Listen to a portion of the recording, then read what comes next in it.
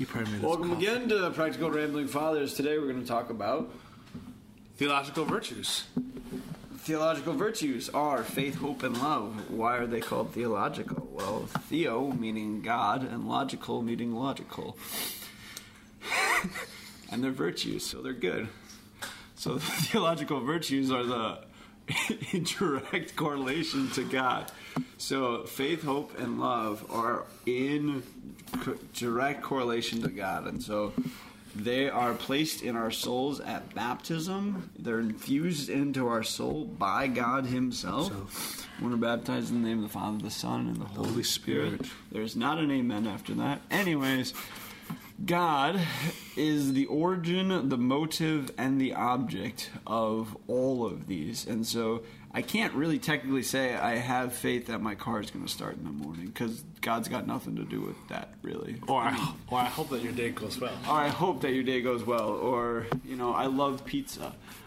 Those are not exactly what we're talking about here. So it's infused by God, and it starts there. So today's going to go first and talk about faith.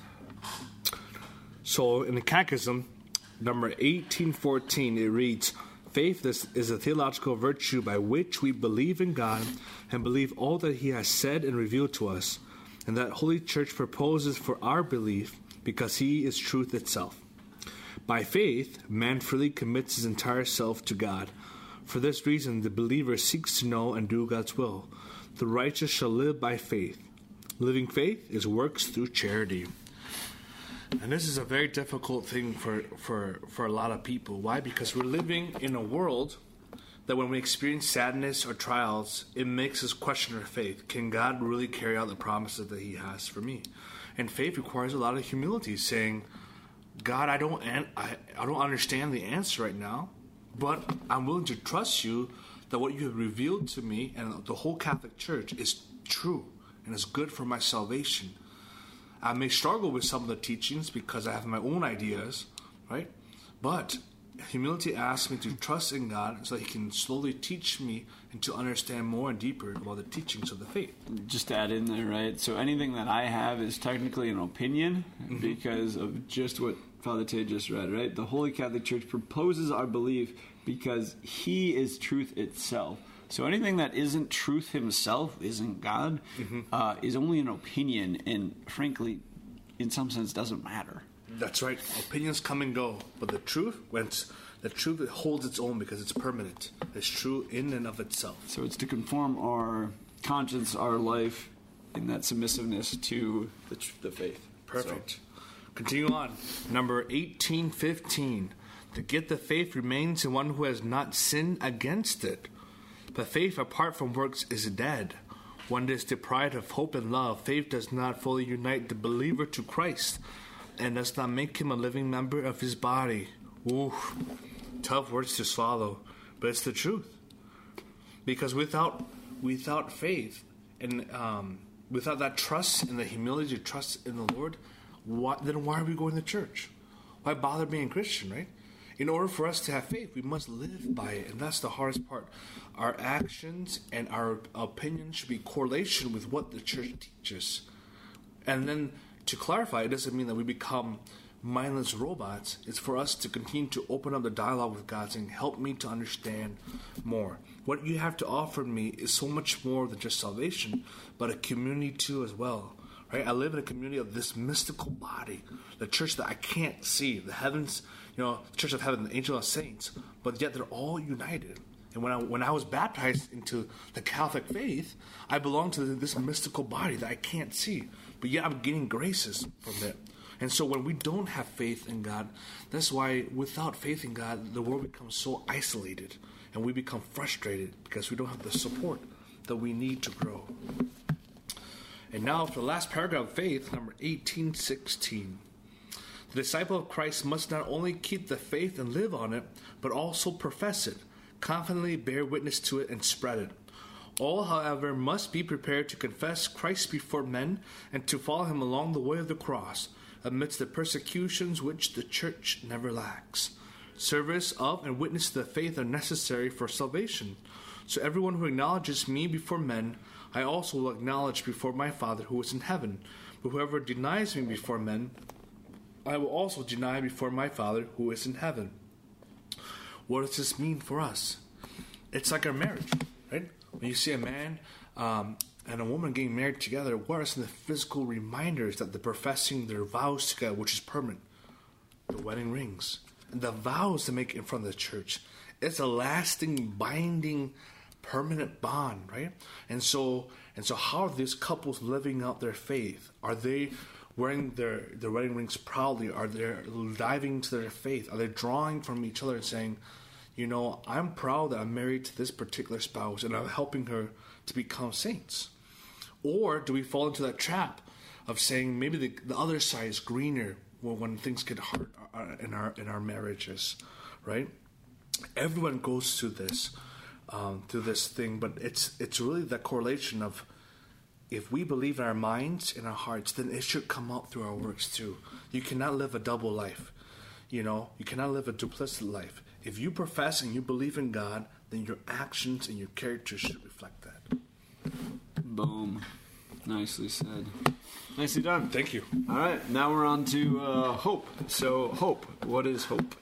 We're going to tag team this one. Yep. Hope is we desire the eternal life and the graces to merit it. So, hope is placing our confidence in Jesus. So, from the Catechism 8:17, hope is the theological virtue by which we desire the kingdom of heaven and eternal life as our happiness, placing our trust in Christ's promises and relying not on our own strength, but on the help of the grace of the Holy Spirit.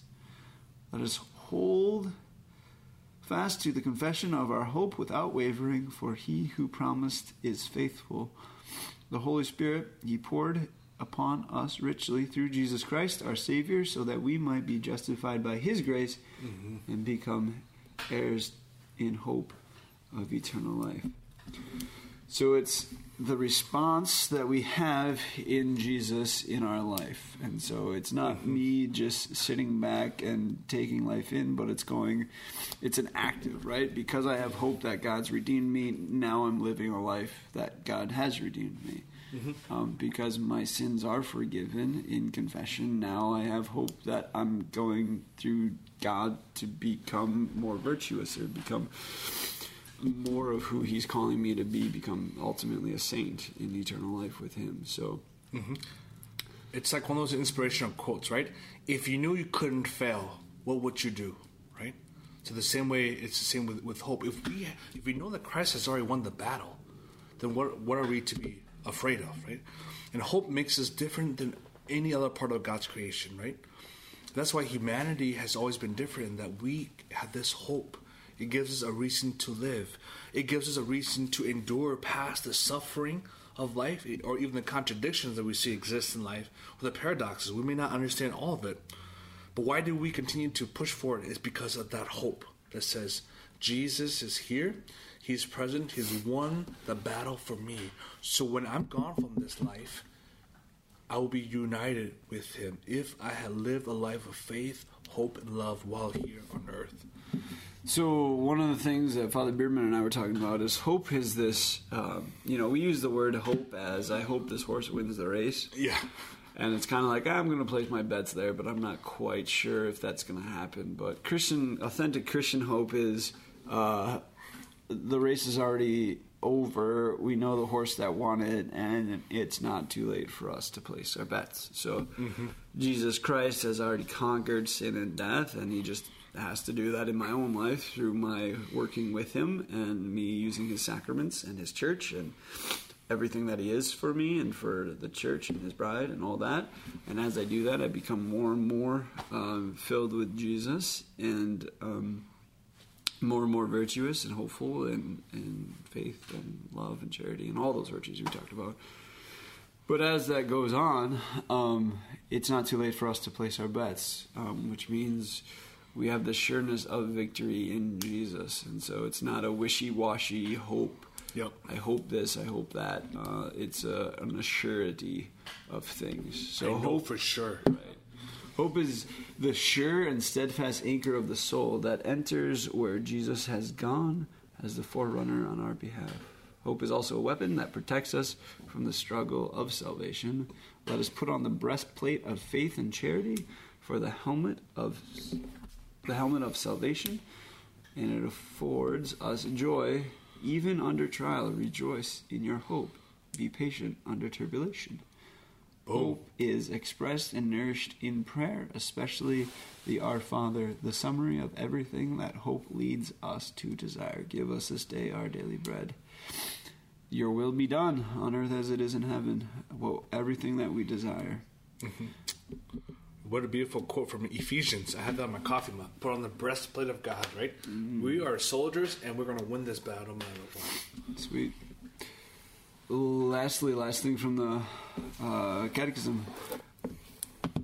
We can therefore hope in the glory of heaven promised by God to those who love him and do his will. In every circumstance, each one of us should hope with the grace of God to persevere to the end, to obtain the joy of heaven as God's eternal reward for the good works accomplished with grace of Christ.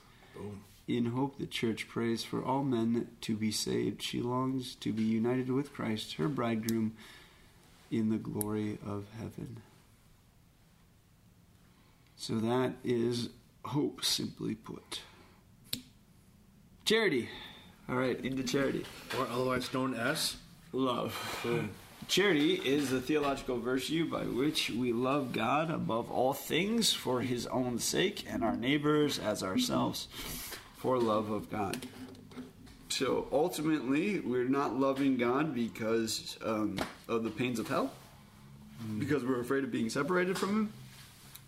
But the actual fact, we don't want to be separated from him. And so everything I do, I put God first because I want to love God above anything else. My neighbor, my sports team, you name it. I want to put God first, so that I put him, and I do it for his sake. I don't do it because I'm scared of him, because love casts out all fear, as it says somewhere in the Bible. Jesus makes this possible in the new covenant that he brings by loving his own to the end. He makes manifest the Father's love, which he receives by loving.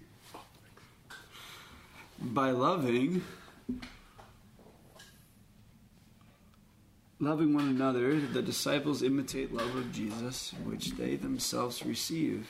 Hence, Jesus says, "This is the Father who has loved me, so I have loved you. Abide in my love." And again, this is my commandment, to love one another as I have loved you.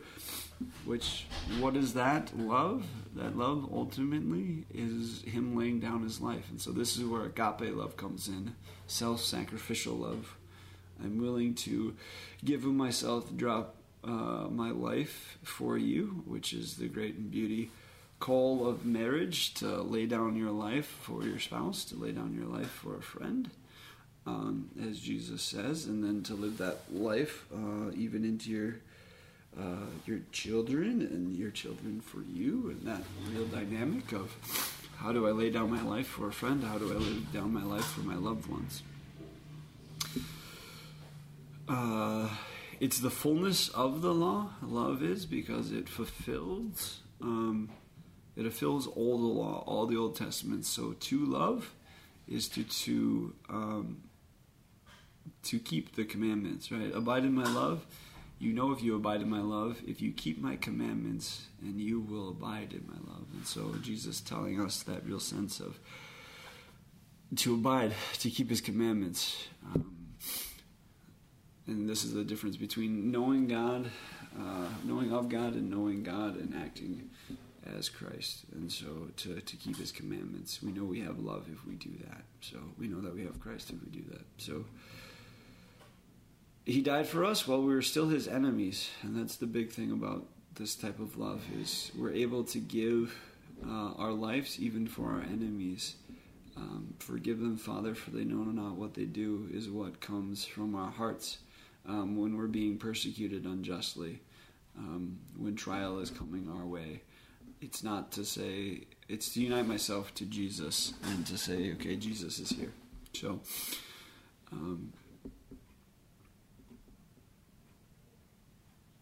it's also it's the fullness, right? There's a lot more that could be said about love. So it's the fullness of it, right? So faith, hope, and love are the greatest of these, and what endures is love. Why is it? Because our faith will be realized, our hope will be fulfilled, and love is what endures because love is ultimately God. So we will be loved for all eternity, so it never fails. I guess we can do we'll go into the three types of love, right? So family love, friendship love, eros love, and agape love. So I love my family in a certain way. I love my friends in a certain way. The passionate eros, the physical love is a love, but that is supposed to lead us to agape for us to be able to give us. So we grow in that, grow out of one into the other, and move between, and say we're all these different relationships. But the love that's given to us in baptism is this agape love, this charity that God infuses into our souls. So that is the theological virtues in a summatory way, getting through them, knowing them, growing in them. All of us have a weak spot, so all of us have one of these to grow into. Some people I know, they have love that they need to grow into, they have faith, they have hope. Typically one of them is at work against us, and so we need to grow in the opposite. And so to do that, and then that's also true for the cardinal virtues too. There's typically one that we're kind of deficient in, and so to work in that and to push against those tendencies and to grow, which is totally possible for God's grace in us. So that wraps up the theological virtues, faith, hope, and love. Hope you found it helpful to grow in one of them. Amen. Thank you so much for listening to us. We know it's a lot to take in, but all these virtues are very key, because without these virtues, they won't give us the hope and the motivation to really get to know God and to live for God. All right, so God infused them into our souls, so we got them. Even if we don't, we can grow in them and take active steps to growing and pushing and persevering. It's also the root of all the other virtues. Once when we realize we're loved, once when we realize we have faith and hope, then it's way easier to continue to be motivated through the Christian life, the Catholic life that we're all called to live, to become holy, to become saints. Goodbye, and God bless.